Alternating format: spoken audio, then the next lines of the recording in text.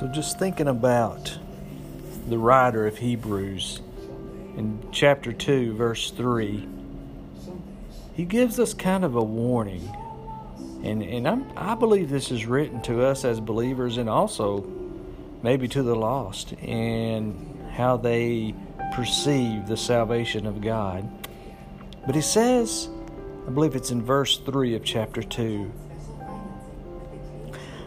how should we neglect so great a salvation that's been described and given to us in the gospel? The coming of Jesus Christ in the flesh to mankind. He says, how shall we escape if we neglect so great a salvation? My friends, do we realize what we've been given in Christ as a true believer? The Bible teaches us that you and I are complete in Him. We have all the fullness of God through the deity of Jesus Christ.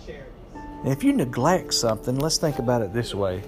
Let's say we neglect to put food in our bodies. What happens?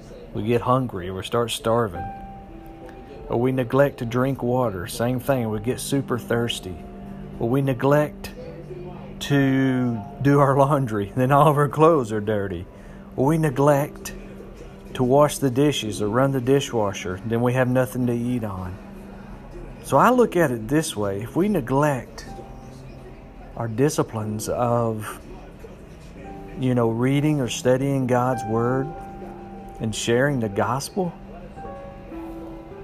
how shall we escape if we neglect so great a salvation, Hebrews says?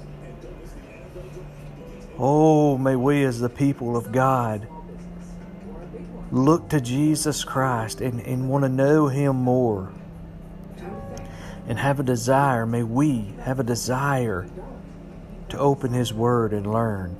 For it is the very God of the universe speaking to us through His Word by the Holy Spirit. If you're a true believer. Hey, if you're not, now is the day of salvation. Don't neglect so great a salvation to the Christian and to the non-Christian.